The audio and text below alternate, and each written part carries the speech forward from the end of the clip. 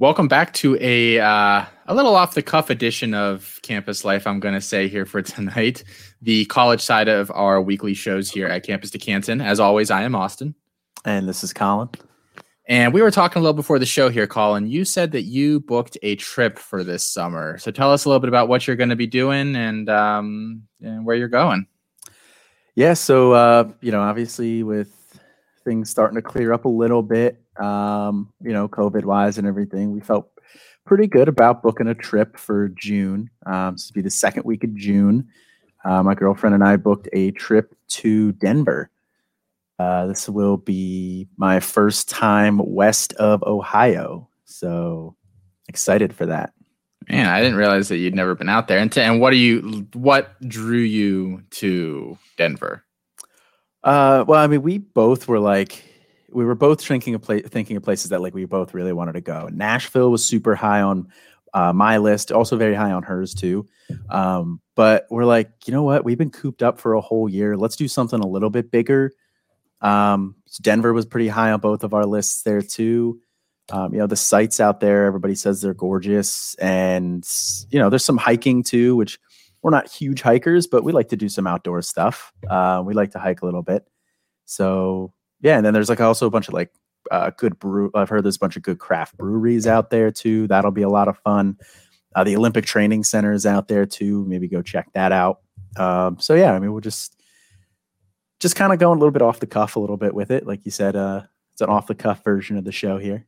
But if you have any suggestions for things to do in Denver, definitely reach out. Yeah, do it. That sounds like a fun trip. We don't have anything specifically planned. I mean, we always go away with my in-laws and stuff, but no other trips planned for the summer. So I guess we'd probably start looking at that. Yeah, we're both a little bit bigger planners, but I also wanted to get this on the books for PTO wise for work, because we'll be taking a full week off. I don't want to risk not getting approved. That makes sense. Yeah, I get that.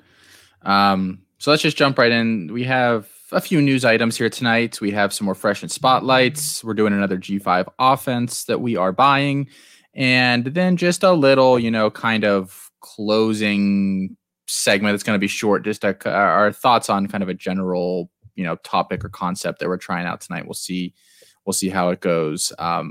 So news-wise for the week, all of these are a little bit, well, the third one isn't, but the first two here kind of happened late last week, so they're not necessarily, breaking news or anything, but Joe Milton is transferring out of Michigan.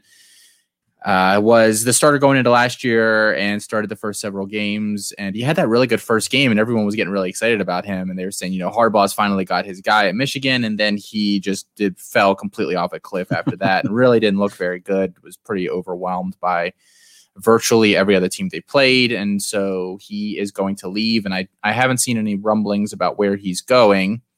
So competitors left for that job. It seems like it's going to come down to either Cade McNamara, who played a few games last year, had that kind of notable one against Rutgers where they came back and won, and then incoming freshman J.J. McCarthy, who's one of the top-rated quarterbacks here in this freshman class. Colin, you really like McCarthy, so I'll let you just dish a little bit about what your thoughts are on that situation for next year. Yeah, so even before Milton transferred, I liked McCarthy there to win that job. I mean, like you said, Milton really fell apart pretty much after the first game. And I mean, then you had Cade McNamara in there. He only played 4 games, so it's kind of hard to get a good grasp on him there. And he looked okay. He had 425 yards passing. 5 touchdowns, no picks, so decent, but he does 6.0 yards per attempt, which is kind of gross. So, he didn't really do anything there to impress me. I don't think he did anything to really stand out and to make you think that McCarthy's going to have an uphill battle to earn it. I mean, I think they're pretty much going to go in on relatively even playing fields. And, J.J. McCarthy is the best ranked quarterback that Harbaugh has brought into any of his programs since Andrew Luck. And they have some decent weapons there. I like AJ Henning. They have Cornelius Johnson. They have Xavier Worthy that they're bringing in this year too.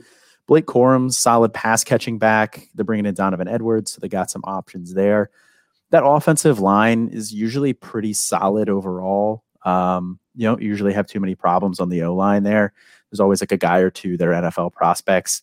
So I think it's a solid situation, which as a Penn State fan, that kind of hurts saying. But yeah, with McCarthy coming in there, I mean, he's my number 2 quarterback, and he's the number 2 pro style quarterback, 5-star guy. We talked a little bit about him before, but he's got a big arm. He's not a cannon, but it's an NFL caliber arm.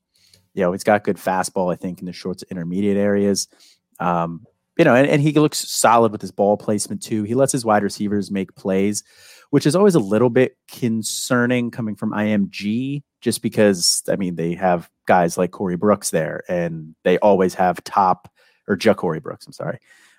They always have like top end talent on the wide receiver. So it's a little bit hard to get a good gauge for him, but I think he is still a very talented quarterback in his own right, and more talented than McNamara. And I think that he's going to be able to come away with that job. Yeah. This is really making me reevaluate where I have JJ McCarthy in my current rankings amongst quarterbacks, because I thought, I don't think Harbaugh necessarily dislikes playing freshmen, but I don't, especially a quarterback, I don't think it's something that he typically does. I thought that probably Milton would get the first chance, and then, it would be a complicated, maybe mixture of the three. And it's just a situation I really didn't want any part of, even if McCarthy probably is the most talented guy there. And I'd be lying if I said there wasn't a little bit of, we don't scout the helmet, but Harbaugh's just done such a poor job of evaluating and developing the position over the past several years. I mean, basically his entire time at Michigan, let's be honest, that it makes you a little hesitant to touch the next guy going there. But I think I had to move McCarthy way up my rankings here, because I agree. I mean, McNamara is a guy. You don't recruit him. He's like Stetson Bennett was last year at Georgia. Like, you recruit him to be the third quarterback on your team or whatever. If he's the starter, something has gone pretty bad.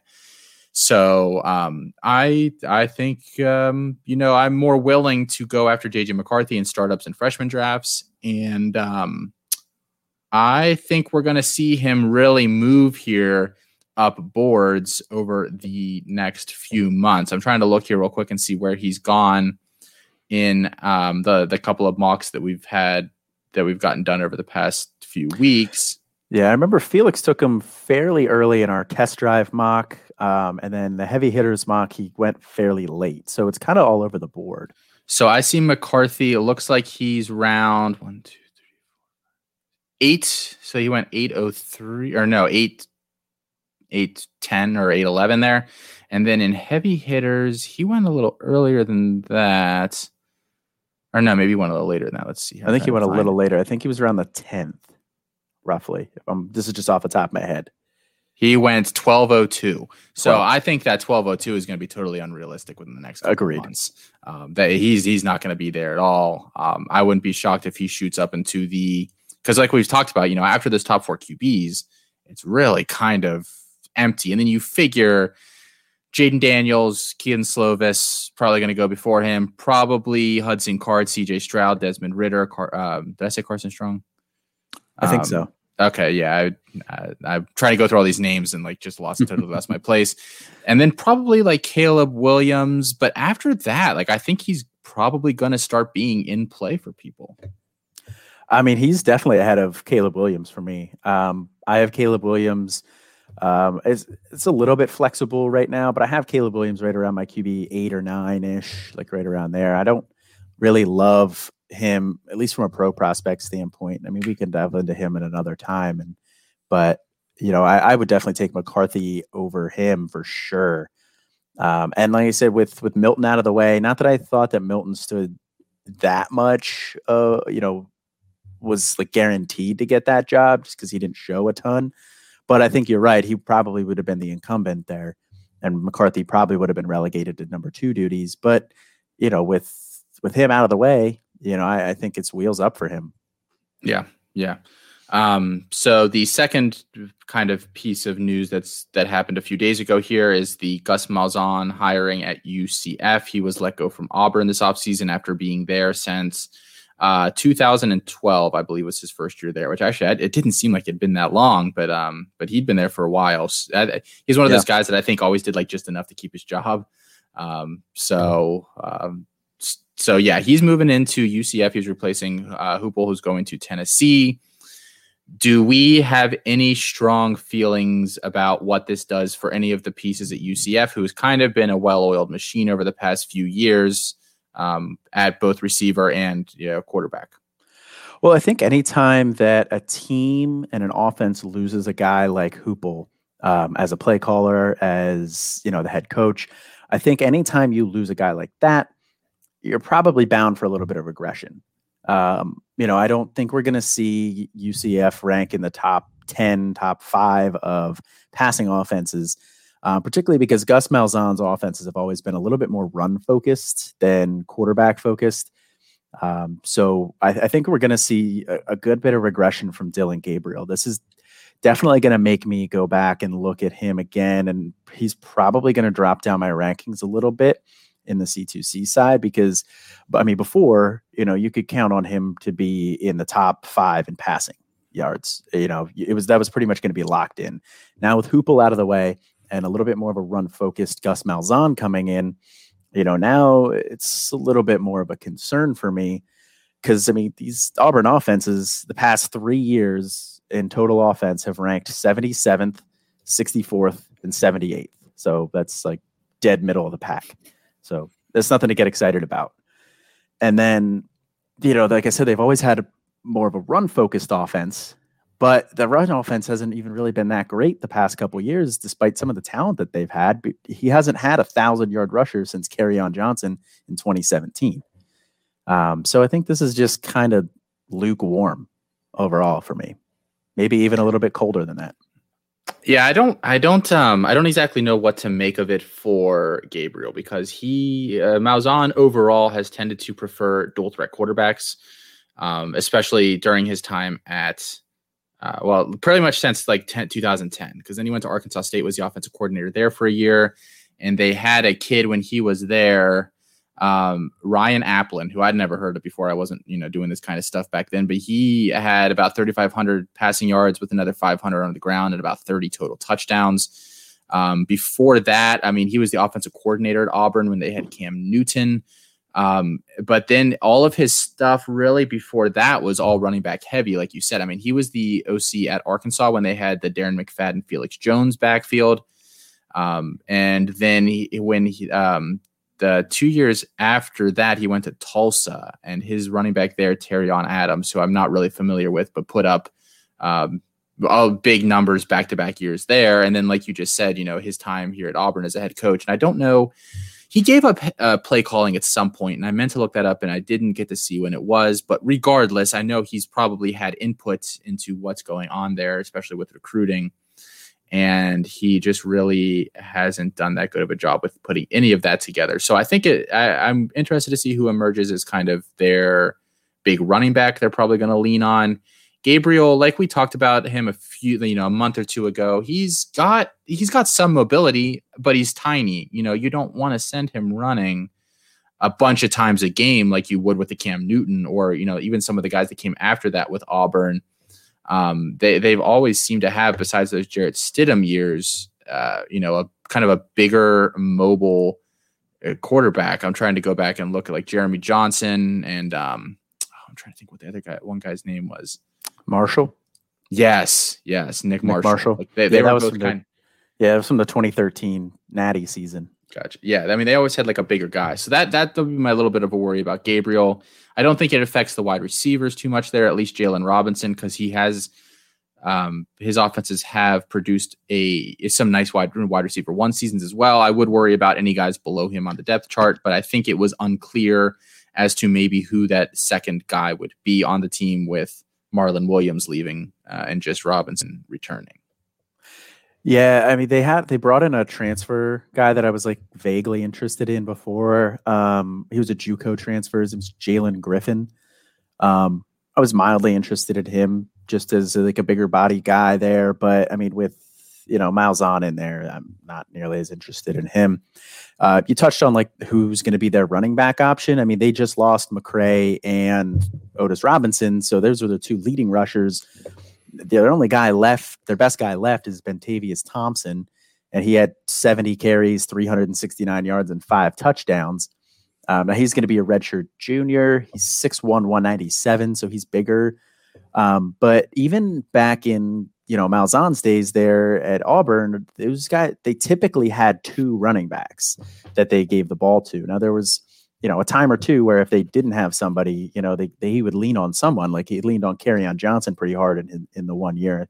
I think it was 2017 or 2016. He leaned pretty hard on those guys, but he still likes to split the carries up a lot. So there's not really any running back that's going to excite me for any for C2C at all. So I don't want to say I'm out on this offense, but I'm definitely reevaluating this offense, and I think I'm going to come in lower than I was now that Malzahn has been brought in. Yeah, I'm not sure which of these guys I'm comfortable drafting. I think my way into that offense for this year is going to be kind of find out what that running back situation looks like early and try to snag one of those guys if they're available on the free agent, waiver wire or whatever. Yeah.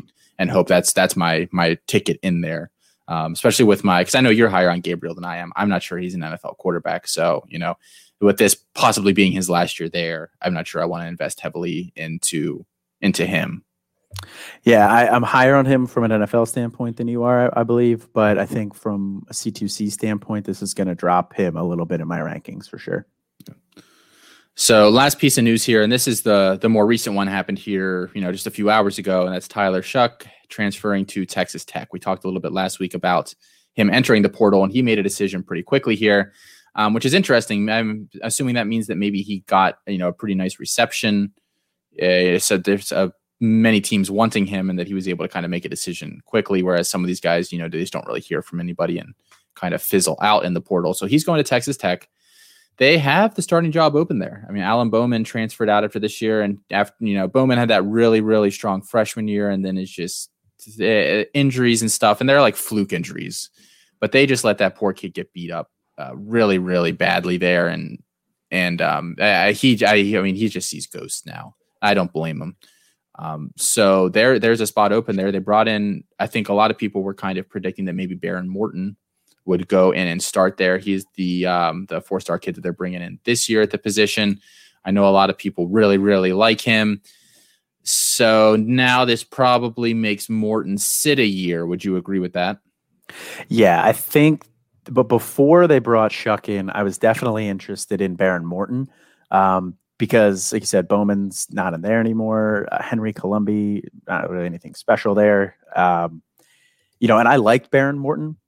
He's the number 11 pro style quarterback, but he was originally listed as a dual threat quarterback. So he has a decent amount of mobility, but he is definitely more of a pocket passer. And I thought he had good ball placement. He led his wide receivers pretty well on most of his throws. You didn't really see him having to make too many adjustments. His arm strength was solid too. So, he checked off a lot of decent boxes there.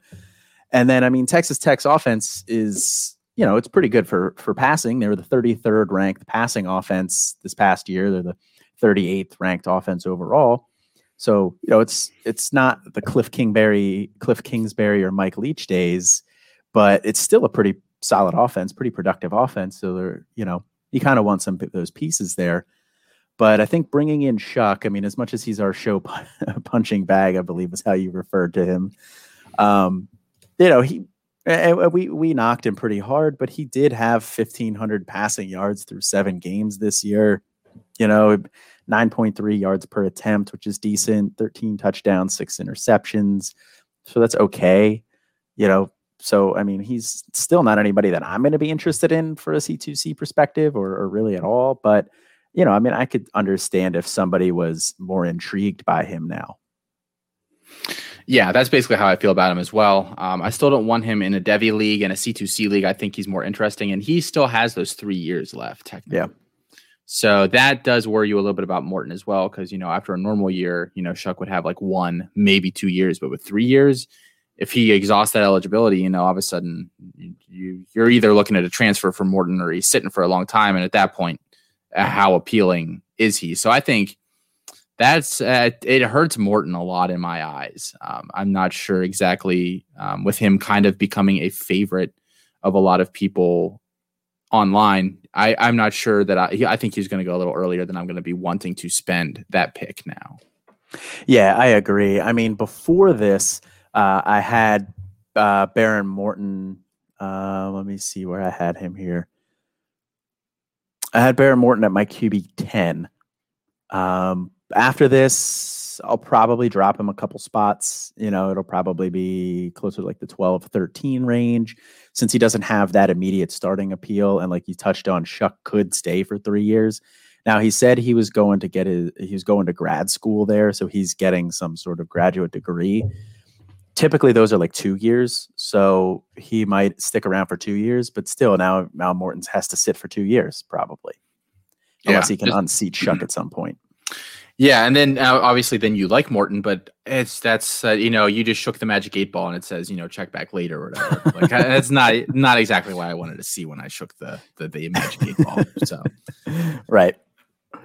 Yeah, so I think that pretty much covers news, and I think of all the things we talked about there, that's probably the one to keep most of an eye on. That, or obviously kind of how Malzahn's offense is shaking out next year and what that does to some of those guys. So freshman spotlight tonight. So I think the past couple of weeks, we've kind of been going a little bit deeper. We've been avoiding the top guys, but we want to talk about some of those guys too. We're not going to ignore the upper tier guys in the class just because we want to hit all of them.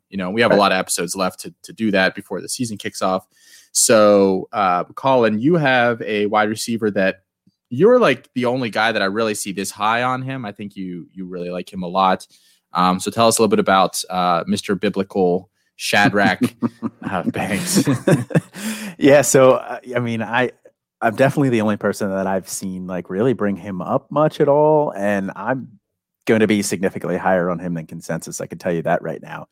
And I touched on him back before Christmas when we did one of our, I think it was like our freshman show that we did back in like the signing day. I'm pretty sure I touched on him back then, but I didn't really go into too much depth for him there. So Shadrach, he's a 4-star guy. He's the wide receiver number 18. So I know you said we were getting into some of the guys who are up a little bit higher, but he's still not that high. But he's got great size, 6 foot, 220 is what they list him at.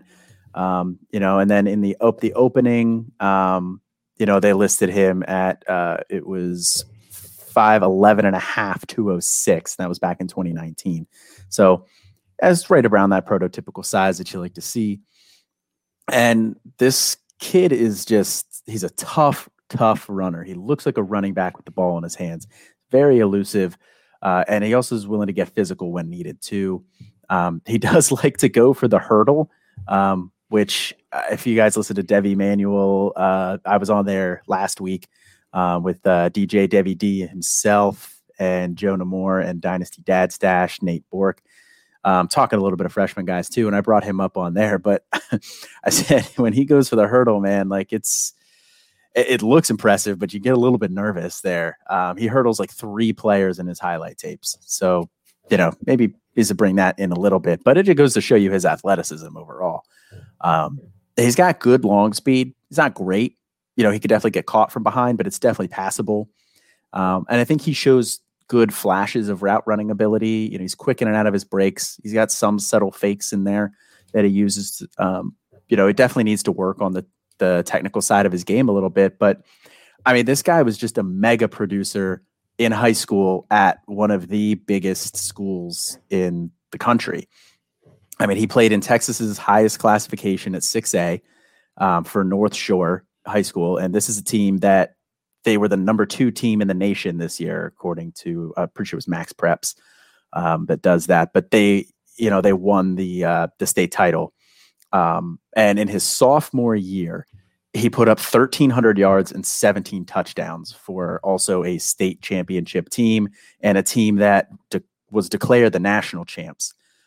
So he set the stage for, high expectations going into his junior year, but then he got hurt in the middle of his junior year. And he missed pretty much the entire year. So, that's probably why he's not ranked quite as highly in, a lot of the recruiting services as what I think he should be.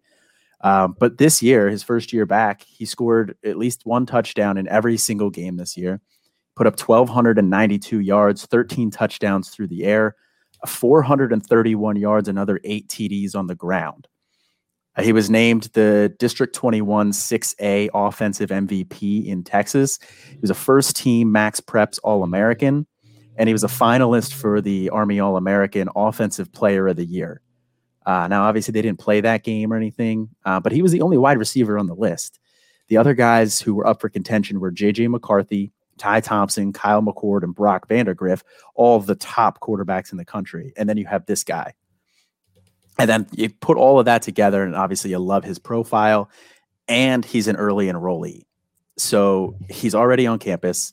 He's learning that playbook, and they don't really have any established options at wide receiver this year. I mean, they have Anaya Smith, who's a little bit of more of a hybrid, but probably more wide receiver role, I guess.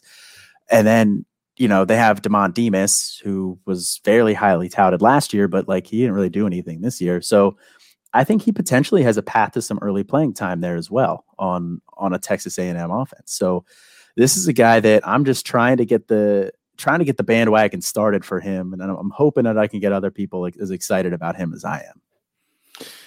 I like this kid, and I'm glad that you're talking about him, and it kind of does surprise me that nobody else is. I think the thing that scares guys away, and I don't know why, because I think it might not necessarily be true moving forward, is with Kellen Mond there the past couple of years, he really hasn't supported any high-end wide receiver guys. They just haven't had it. Right. I even think that Jalen Weidermeyer was their leading receiver last year, wasn't he, or close to it? So are you worried at all? Just because I think last year, more than any team in the country, A&M runs, 2 tight ends. Yeah. Or close to it. Does that worry you in terms of getting him on the field? Because at most, you're probably only getting 2 receivers. And if you assume, which I don't think we can, but if you assume that one is Demas or Demas, however you say that, I don't know. I hear about 50-50. But if you assume one of them is him, then do you feel pretty good that he can get some run in as the second guy? I feel pretty good that he can get some run as the second guy. I don't think he obviously, since he's on campus, he could blow them away in spring ball and he could get on the field and earn that time for sure. I don't think there's any doubt about that. But it wouldn't surprise me if he's mostly relegated to number 3, number 4 wide receiver duties his freshman year. And they do run a lot of 2 tight end sets, which you're saying, which is right. And I mean, they should, with, Weidermeyer there being, such an electric playmaker. You also need to have somebody else there. They do have Baylor Cupp if he can ever stay healthy.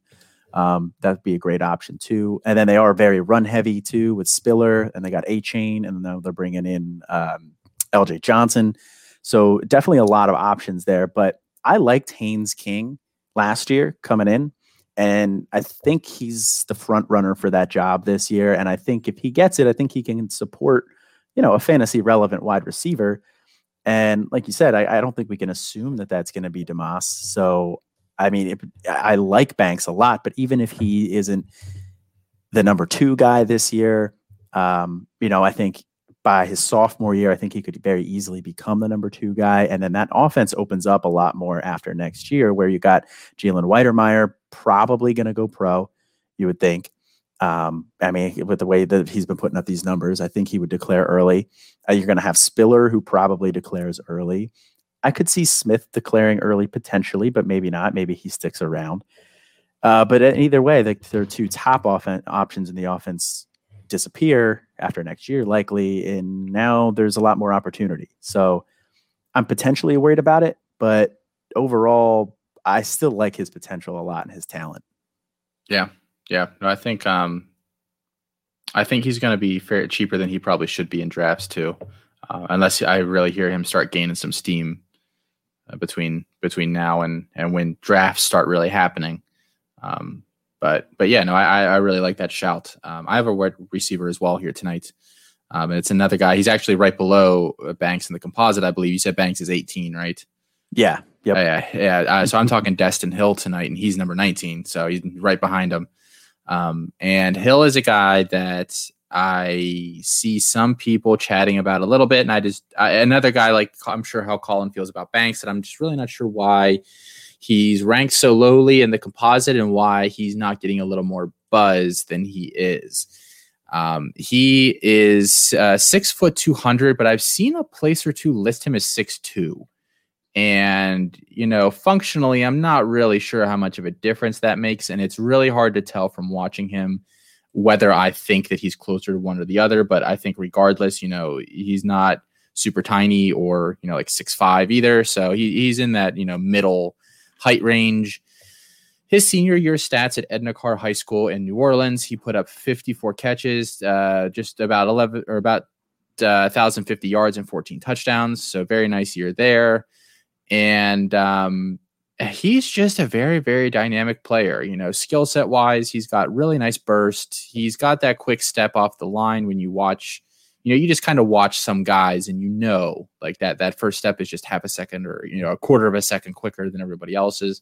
And I think Hill really has that. And his burst is also evident when he catches the ball. He can really explode after the catch and make that first defender miss pretty quickly. The second thing I really like about him is his physicality and his ability to mix that along with just a little bit of yak ability. He is probably the most versatile guy that I've watched so far in this class in terms of when he catches the ball, he can either shake and bake you or sometimes he just runs the guys over. Like he almost is like, come here, like points him out and then like, he just kind of whoops them, which is very, very fun. And I know I've talked about on this show, I've talked about on other people's shows. For me, I think one of the most important things a wide receiver can have is that mindset that they want to go out there every single play and destroy the guy across from them. They want that ball. They're going to attack that ball in the air. And once they get that ball, they are going to, they want to destroy whoever's closest to them and do what they can to get in the end zone. And I think Hill has that mindset. So I think that's a great start and a great building block for him as he heads to college. And just one other note, he's got a really good vert. I don't know if he has an official vert. I couldn't find anything, but there were a couple passes where he goes up in the end zone and he goes up over a guy and you're like, oh, that's that's pretty high up there that he got. So I'm not 100% sure what the talent situation is in terms of, other schools in his area, but I know it's, New Orleans is a pretty decent area and it looked like, it wasn't like a bunch of little tiny dudes that he was just, bigger, faster, stronger than. So I think he really is a good leaper as well.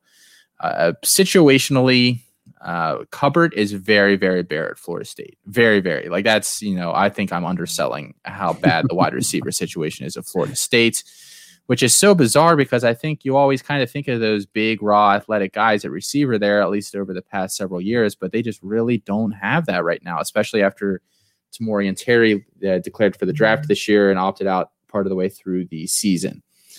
The only real guy, in my opinion, that's in his way for playing time there is Andrew Parchment. And he's not even like a stud or anything, but he's a good player. He's a good contributor for college standards. He is a transfer. He was at Kansas the past couple years, and I believe he started out his career at Northern Illinois, if I remember correctly here. Yes, he is older. So he went to Northern Illinois as a freshman in 2017, then transferred, and then had 1920 at Kansas. So he's like a fifth-year guy, really. And last year at Kansas, I'm not going to knock anybody that went to Kansas and did not produce as like a mega producer because that offense is just abysmal. You could not pay me enough to sit down and watch a full Kansas game. So, but 2019, he put up 831 yards there and 7 touchdowns. This year he only put up about 200 yards and 2 touchdowns in 7 games. So not great, but he's done it before. I think he can go in there. And if we have kind of been working under the assumption that Mackenzie Milton gets the job and can stay healthy for a whole year, they're going to have at least 1 or 2 wide receivers that probably, have 50 catches, 50 to 65 catches, if I had to guess. And I don't see any reason why Hill can't be the second guy in that grouping. Yeah, no, I'm totally with you there. I like Hill a lot. I'm not quite as high on him as I know you are. I know he's one of your guys too. I'm pretty sure Fusu Vu, I think he's one of his guys too. Okay. I think so. I think I saw him talking about him. But yeah, I liked Fusu. I like Hill, and I like the situation he's going into as well. Like you mentioned, the cupboard's bare there. Parchment's, a guy who's a little bit concerning for sure as a potential roadblock. But other than that, their leading receiver that they're bringing back is Ontario Wilson, who had 30 catches this year. 30 catches, 382 yards, 2 touchdowns. That was about it.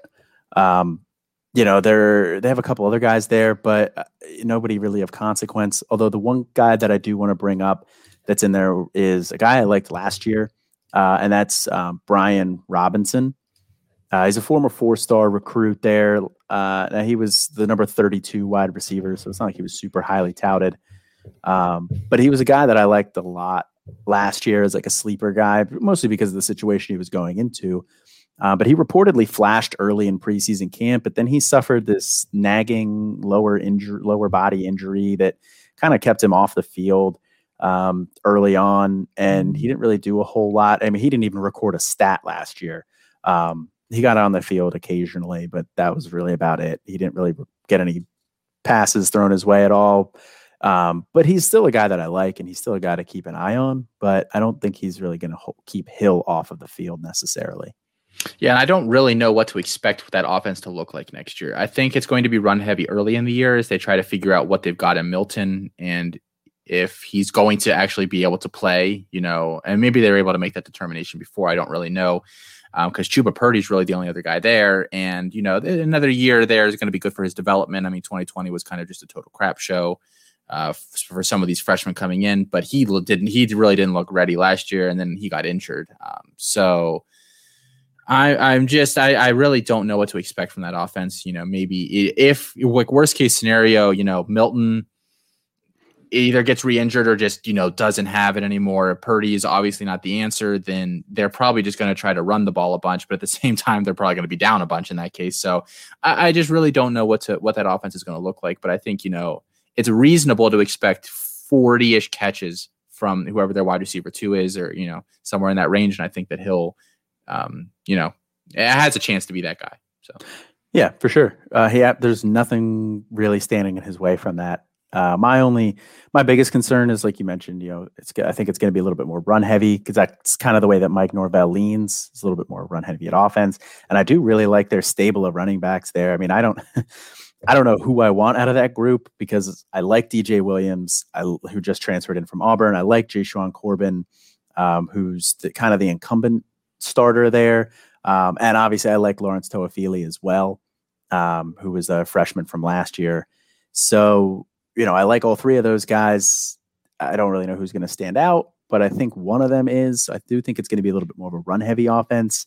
But like you said, I think you could reasonably expect 40 catches. And then, after that, I don't really think there's any reason that Hill couldn't establish himself as a legitimate NFL prospect moving forward. Yeah. No, I think that's, he's my wide receiver 5 in the class, and I think you can get him a little cheaper than that. At the same time, I just looked it up. Yeah, Fusu's talking about him. Adam Lewis is talking about him. So he might get a little more popular as the offseason goes on here. So you might have to, you can't wait till 15 wide receivers are off the board and hope that he's still there in freshman drafts. But, I don't think you have to take him before most of the Bama guys either. I think most people are going to focus on them or Agbuka, some of those kind of bigger name guys. And you can slot him in there, and it wouldn't shock me if he outperforms any of those guys. So let's see here. So our next big topic here for tonight, and we're talking another G5 offense. We took last week off, but we are back with the G5, and we want to talk Nevada. And Nevada is a little different than the Wolfpack. People can't see we're doing like the NC State, Wolfpack. The NC State Wolfpack. And Nevada's a little different than the other offenses that we've talked about because I don't think that they are necessarily traditionally year after year a strong offense. It's not, quarterback leaves, they plug the next guy in, they've got a system. Baseline numbers are basically between X and Y. Wide receiver 1 is about to do this, running back 1 is about to do this. Like, it's not necessarily one of those offenses like Arkansas State has been especially with wide receivers, and like ECU has been, as we talked about last week, with kind of wide receiver 1, wide receiver 2. But the thing that makes Nevada a very intriguing offense, especially for 2021, and I'm not sure how far beyond that, again, because it's not that kind of an offense, but they have a very good quarterback in Carson Strong. They have a strong contributor at both running back and wide receiver, and they have a very intriguing tight end as well. You know, he's listed like on Fantrax as a wide receiver tight end hybrid, which, I mean, even better. But because you like getting, you know, some of those guys that have that dual edge ability. So I think this might be an offense where it's 1 year and you enjoy it while it lasts. But Colin, do you want to talk a little on Carson Strong, who kind of just sets the tempo for everything that they're doing there right now? Yeah, I mean, like you said, he's a very intriguing quarterback prospect, especially from a C2C standpoint, where I think he's going to be very productive. I mean, they were the 12th ranked passing offense last year, and I think he was a big reason why. And that was on a per game basis. They played 9 games, but still, like 12th ranked passing offense, you know, he was definitely the catalyst for that. He had 2,800 passing yards, 27 touchdowns, 4 interceptions, which that INT to TD ratio in college is fantastic. 8.1 yards per attempt. So that's, you know, kind of the numbers you're looking for there. It's maybe a little on the lower side, but it's nothing to be alarmed about at all. It's totally fine. 70% completion percentage, which is great. And, you know, he's got that prototypical size too, 6'4", 215. Definitely more of a traditional pocket passer. Doesn't really have much mobility at all. I mean, he can, you know, I don't know. He can kind of maneuver the pocket a little bit, but he's not really breaking contain at any point. He's not really getting outside the pocket at all. But I mean, he can still make a lot happen with his arm. He has a great arm. He's a big arm. Definitely NFL caliber, without a doubt. He has solid accuracy, like I said, with the 70% completion percentage. You know, I'll let's say he's my QB 10 right now for fantasy for C2C, and he's definitely he like we had talked about earlier with Gabriel, maybe, you know, not as intriguing anymore. He may move up a spot or two. I don't really know. That's a little bit fluid with some of those situations that are still developing. But right now he's my QB 10. And I think that, you know, he's a guy to definitely target after those top 4, 5 quarterbacks go off the board in your C2C draft. He got forgotten about in heavy hitters. Yeah. I 100% know he did, because he went in the 10th round, and knowing the guys that are in there, there's no way that anybody would have like actually let him, you know, consciously fall that low. I think more of his, because I have him as QB 10 as well right now, and I think more of his range, you know, he went 404 in test drive that we did, and now he just went in this this other one that we have running right now. He went at like the middle of the 3rd round. So I think 3rd, 4th round is kind of going to be his range, you know, not the 12th. And I wouldn't say any later than the 5th. I think if he's there in the 5th, you've gotten kind of lucky, and he's a guy you scoop. I agree. I mean, he's got a big arm, you know, and I think teams are going to fall in love with that. And I don't think, you know, I think he's a smart player. You know, he's not like the big dumb guy that has a big arm but like can't, you know, process or it just struggles with all of those kinds of things. I'm just not sure, especially for the NFL, just how good like his general ball placement is, and like he just wants to bring a hammer for like every situation. You know, it's it's something that requires, you know, a little bit of delicate putting together. You know, he just brings the sledgehammer in and smashes it, and, you know, whatever happens. Which is nice. I mean, but at the same time, you have to be able to do some different things, you know, nuance wise, touch, especially in different scenarios. And I just haven't seen him do that yet. I would like to see him do that this year. And if he does do that this year, then I think he would have every argument to be probably QB3 in this class behind Spencer Rattler and Sam Howell. Because I mean, depending on what happens with Slovis and with Daniel Squared, there's really, you know, I don't think any of us are really sure who's going to be that QB3. Yeah, and I mean, he is just he's going to be a redshirt junior, so, you know, he's going to have an extra year there if he wants it. If he takes it, something went wrong, and we're no longer interested in him if he's there another year, I think, right? I mean, yeah, that's pretty much fair for the most part. I mean, coming from a program like Nevada, like, it's hard to say like what those guys are typically going to do. Just because typically like G5 schools are harder to predict a guy coming out early for. I mean, you always feel a lot more comfortable predicting Trevor Lawrence or the quarterback from Clemson to come out early or the quarterback from Bama to come out early. It's way easier to project those guys, way harder to project guys coming from a G5 school like that. But I think you're right. I think if he sticks around, then I am a little bit more concerned because he probably got news from the NFL that he didn't really like to hear. I don't know if he'll be a first-round talent at this point. I do think you're right. We need to see some more nuance in his game this year. And he doesn't have that mobility that a lot of people are looking for this year. So I think you're right where it's a little bit concerning if he sticks around, but I think you're right. He could definitely challenge for that quarterback 3 spot. Yeah. So, and I'm going to say this with this next guy we're about to talk about here at running back. I think of all the players on Nevada, he is my favorite value currently in C2Cs. Now, granted, if Carson Strong hits what we want him to hit, then maybe he is in the 3rd round. If he ends up being QB3 in this class, maybe he should have gone a round or so earlier. But I really like this kid, that running back for Nevada. His name is Toa Taua, I believe is how you pronounce it. Krakatoa? It reminds you of that a little bit, a little SpongeBob action there. Yes. If I could use just SpongeBob memes for the rest of my life, I would. So I can appreciate a good SpongeBob reference. But this kid, I really, really like him. And I need to get into more of what he did in 2020 because I've watched some of his 2019 stuff and it was really, really good. Now he, like a lot of these guys that go to smaller schools, smaller schools, when they're recruiting some of these guys, they're either looking for that kid that like in the movies, this kid's an amazing athlete, but's never played football. And the coach is like driving down the road and he sees this kid, like, doing, chasing a dog or something. And he's like, oh my God, this kid's so fast. Or the guy that's just very, very refined, but maybe doesn't have the athletic ability to necessarily marry together for a major program to be interested in.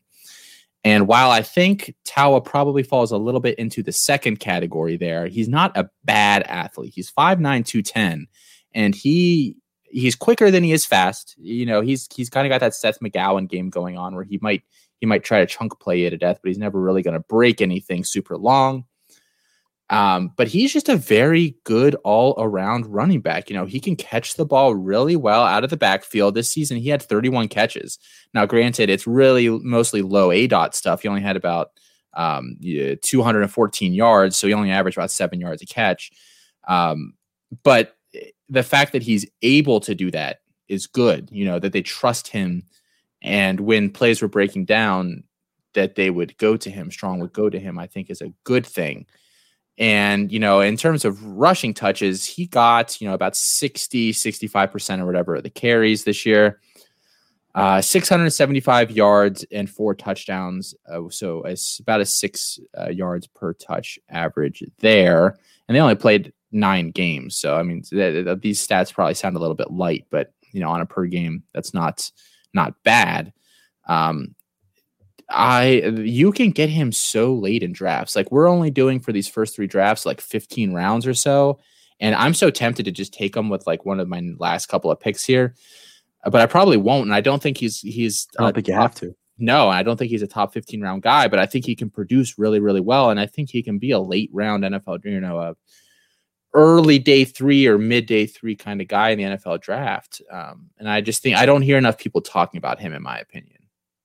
No, I'm absolutely there with you. So I haven't sat down and actually watched his tape individually, but I've watched Carson Strong, and he stands out at times on there. Like you said, most of his catches are like little dump off stuff, but that's fine. I think he is going to be. He's not a guy that you need to take off the field on 3rd down. He's competent at that position. And, maybe he goes to a role where they have, in the NFL, they have somebody who they like better as a pass catching complement to him, in which case I could see him being mostly a 2-down guy. But, I don't think that's anything you can assume. I think it'll be a little bit more landing spot dependent for a guy like him because he can be fine in the passing game.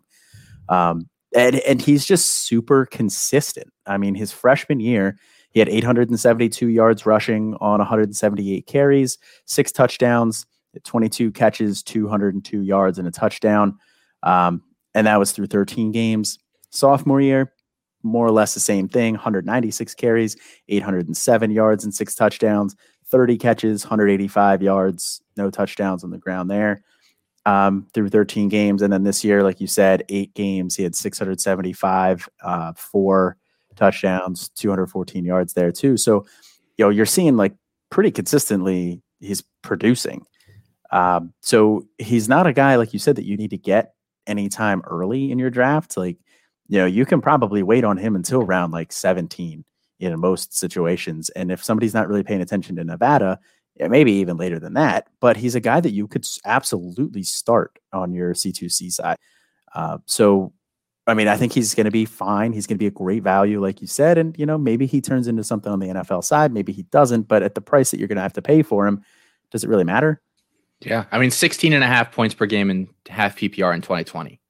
That's very good, very good. Even if you don't want to start him week in, week out, that's a great, especially because he's on the West Coast, he plays late. And that's one of those, my running back one is 10 minutes before the game, I find out he's out and now I'm kind of screwed. Cool. I have this kid that I can plug in and he will probably have a nice week, especially in that Mountain West that isn't exactly known for, suffocating defensive play. I don't think it's necessarily known as just this blatantly wide open, conference offensively, but it's not the early 2000s SEC either, or mid 2000s SEC. So, and they have another kid after him that's decent as well. I think if Tawa goes down, though, really you're not too interested in Devontae Lee beyond that. But similar kind of skill set. He's just really, really big. He's like 5'9", 225 or something. And he's a bigger built back. And so, but I think outside of those guys, I mean, there's not a lot interesting there, and I'm not sure. If both of those guys go down, then I'm not interested in anybody on that beyond the depth chart. It's not Georgia's running back room or Alabama's running back room or some of those that are a little more loaded. Wide receivers. I think there is an obvious wide receiver one here, right? Yeah. Yeah. Pretty easy to say. Romeo Doubs. I don't know exactly how to say the last Alfred's name. Been saying Dubs or Dubs or something. I had a clubhouse thing with him today and he was talking about him. So I don't, but Dubs. Yeah, that's a lot more fun to say, Dubs. Romeo Dubs. I mean, he's very clearly the wide receiver one there. He had solid production as a freshman, 43 catches, 562 yards, 2 touchdowns. Pretty solid production the next year as a sophomore as well, 44 for 649 and 4 touchdowns. And then this year he just went bananas. Through 9 games, 58 catches, 1,002 yards, 9 touchdowns for a 17.3, average yards per catch there. So, those numbers are just ridiculous. And he's got that NFL size too, 6'2", 200 pounds. So, he's got that NFL prototypical size there. I don't know if he'll ever necessarily be an NFL one or a wide receiver one in the NFL, but I think he could be a very good complement to a team, especially if a team likes to focus the slot wide receivers. They're more wide receiver one, and he just kind of runs the X on the outside still. So, I mean, I think he's going to, wheels up for him for next year too. I think he's a guy who's still a little bit under the radar, especially for a guy who put up 1,000 yards in 9 games this year. I think he's going to have a very, very nice year next year. Yeah, I really like him as a college performer. I have no idea what to make of him in terms of an NFL guy. I mean, next year is a little leaner of a class. I think most people are pretty much in admit there. So that could help his case a little bit. I don't think he's a bad prospect. I really like when I say I don't know how to rank him, I really mean, I really don't know how to rank him. So, we'll see what he does going into this year. And the other guy, so they do, before we talk about, this wide receiver tight end hybrid guy that we're kind of floating out there a little bit, there is one other wide receiver on the roster that is intriguing to me. And I think, if something either A would happen to one of Dubs or Cole Turner, or, if Strong really goes bananas this year, then that offense probably can support another guy in, like we talked about with Destin Hill, maybe that 40 to 50 catch range, 35 to 50, let's say. And that's Torrey Horton. And Horton was there, and I want to look and make sure I have this correct before I say this. He was there By receptions, he was like their 5th or 6th guy last year. They actually spread the ball out pretty evenly. Dubes was like the undisputed kind of guy. He had 58 for over 1,009. Then they had a bunch of guys like, 33 catches, 27 catches, 31 catches. So, it was kind of a pool of guys that split the touches after that. But I think that Torrey Horton could be that guy that steps in and kind of solidifies that wide receiver 2 role next year. He was a true freshman in 2020, and he put up 20 catches, 336 yards, and 5 touchdowns. That's a really good stat line for a true freshman, a kid that was, a very low 3-star, just above a 0.8 in the composite, which, isn't particularly high for people that kind of follow that. And he was listed at like 6'1", 161, definitely kind of that lankier guy coming into college. And he has put on a little weight according to their website. And now I've completely lost where I had that, but it's okay.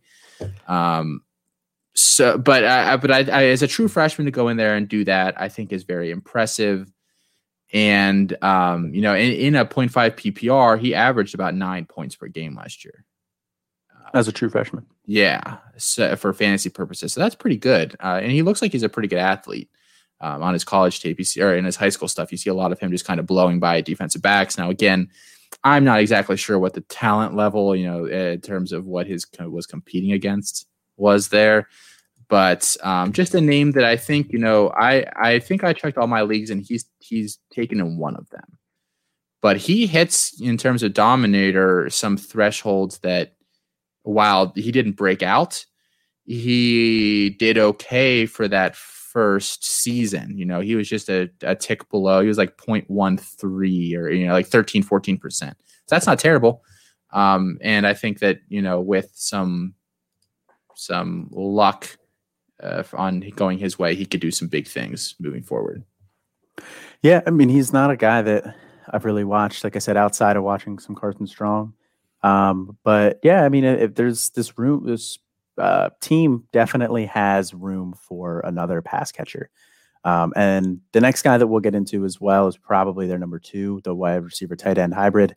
But as the number 12th ranked passing offense, they put up a lot of points, they put up a lot of yards, and it has to go somewhere. So, why not Horton?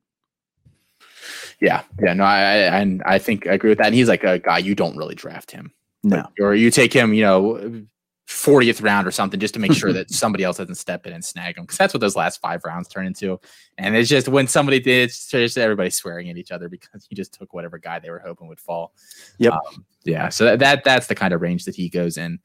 The last guy here is Cole Turner, and he is that wide receiver tight end hybrid that we kind of chatted a little bit about earlier. Had a really nice year last year. Was their second leading receiver in every single category, I believe, except for touchdowns, where he tied Dubes for first. He went 49, 605, and 9. And I think like he's listed as a hybrid on Fantrax, but I definitely think he's more of a tight end. Like I was watching him and I was like, I don't know why he's listed a wide receiver, but that's cool. It's, it's good for some of that dual eligibility stuff. Yeah, absolutely. I mean, he's listed as a hybrid because he was started as a wide receiver, but I mean, at 6'6", 240, like that's a tight end size. Yeah. So so props to him for moving to tight end and making that transition. I mean, he wasn't really getting on the field much as a wide receiver. He had played 2 games his freshman year. He played 4 games his sophomore year. But like you said, he had a breakout year this year at the tight end spot. So I think that's probably a spot where you're going to keep him. And I mean, I always, especially for fantasy, I always like the wide receiver, like the tight ends who are converted wide receivers, because you want the guys who are going to catch the balls. You don't want that inline blocking tight end, really, not for fantasy. And he's that. I mean, he's a pass catcher for sure. He's got solid athleticism for a tight end. So, I think you're really going to see him take another step forward this year. And next year's tight end class is not this year's. It's an absolute crapshoot outside of Weidermeyer. We both like Cade Otton, but I didn't really see a lot of other people who are in on him yet.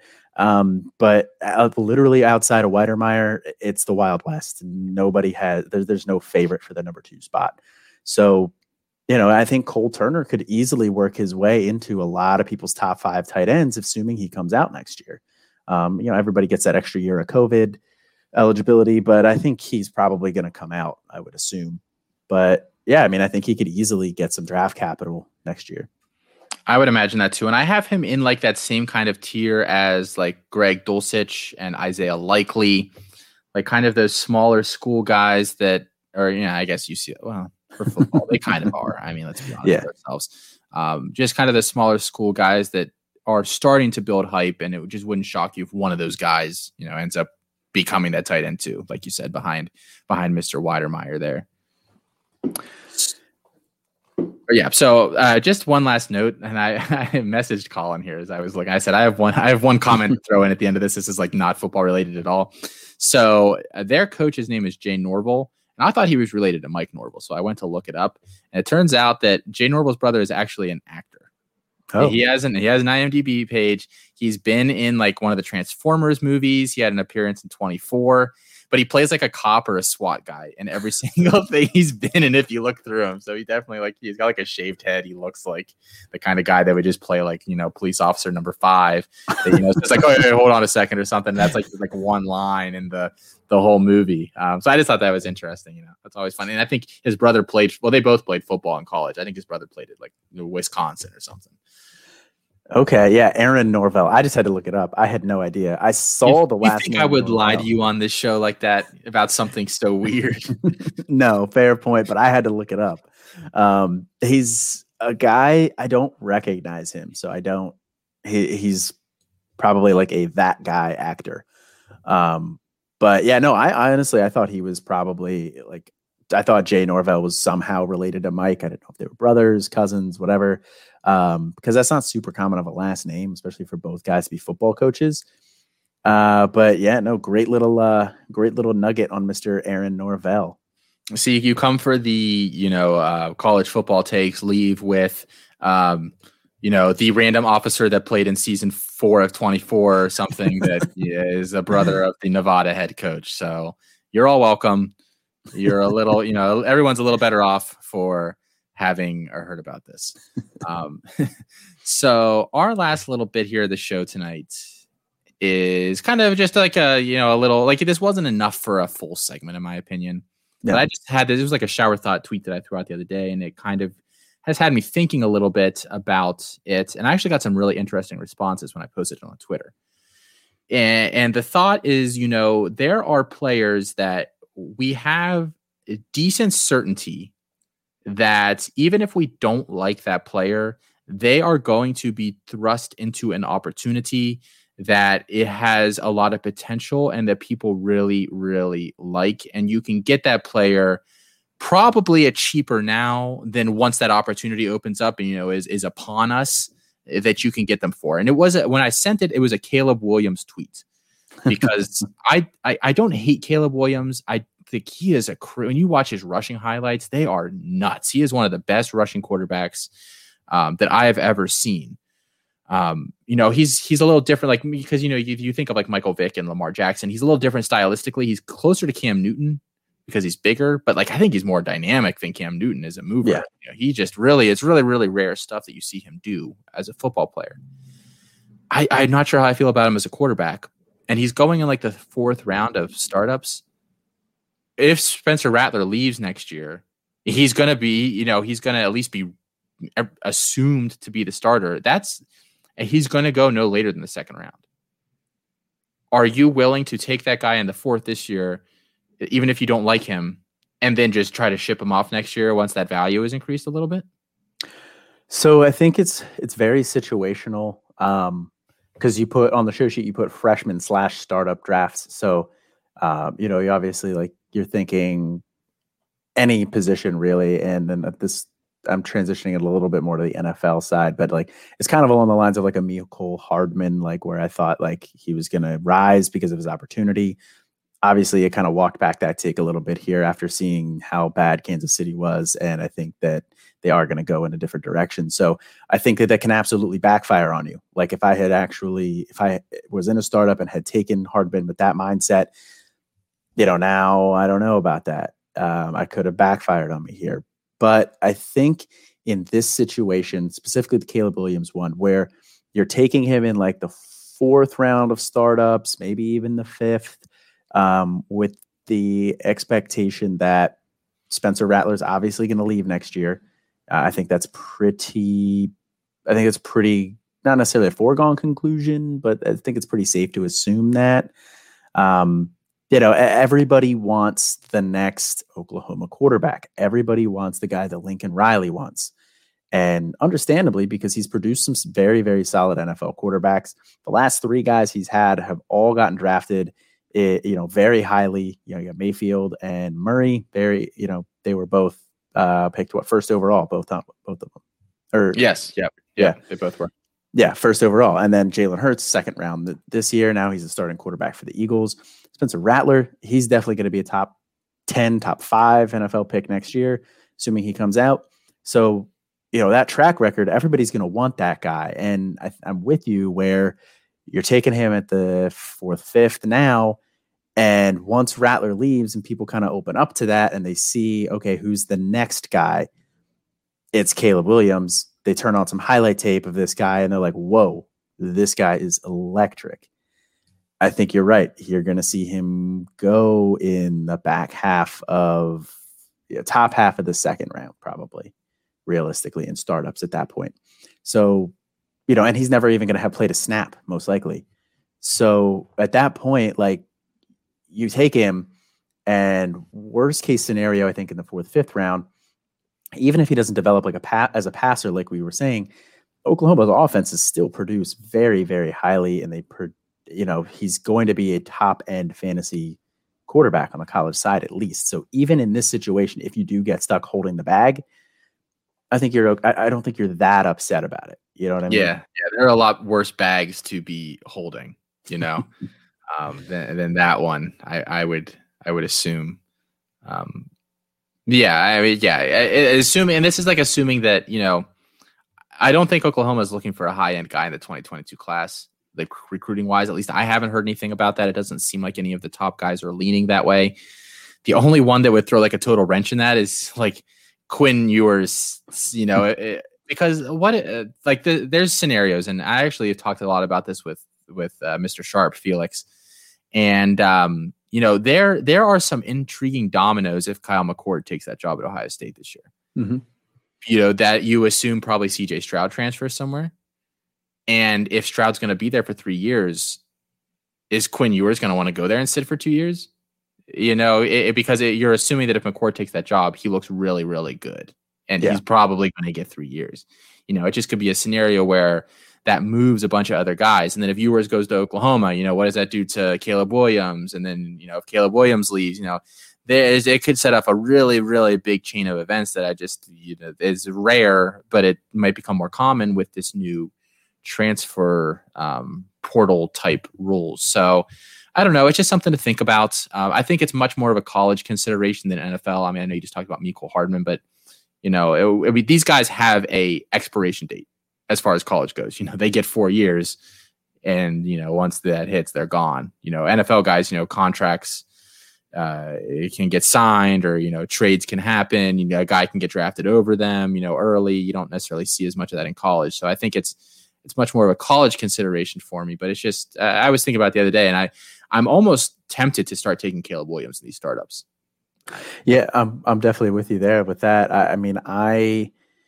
So in our one home Devy league that we're in, just 1 round Devy, but I took Spencer Rattler last year in that without him ever having really played a snap before, because I was like, I know this guy is going to go into the Oklahoma offense. I liked what I saw from him on his high school tape, but even if he doesn't pan out, it's still the Oklahoma quarterback, and I could still move him. Like, I wasn't going to lose that much value. So even, like I said, it was a 1 round Devy. So like you're taking these guys pretty high.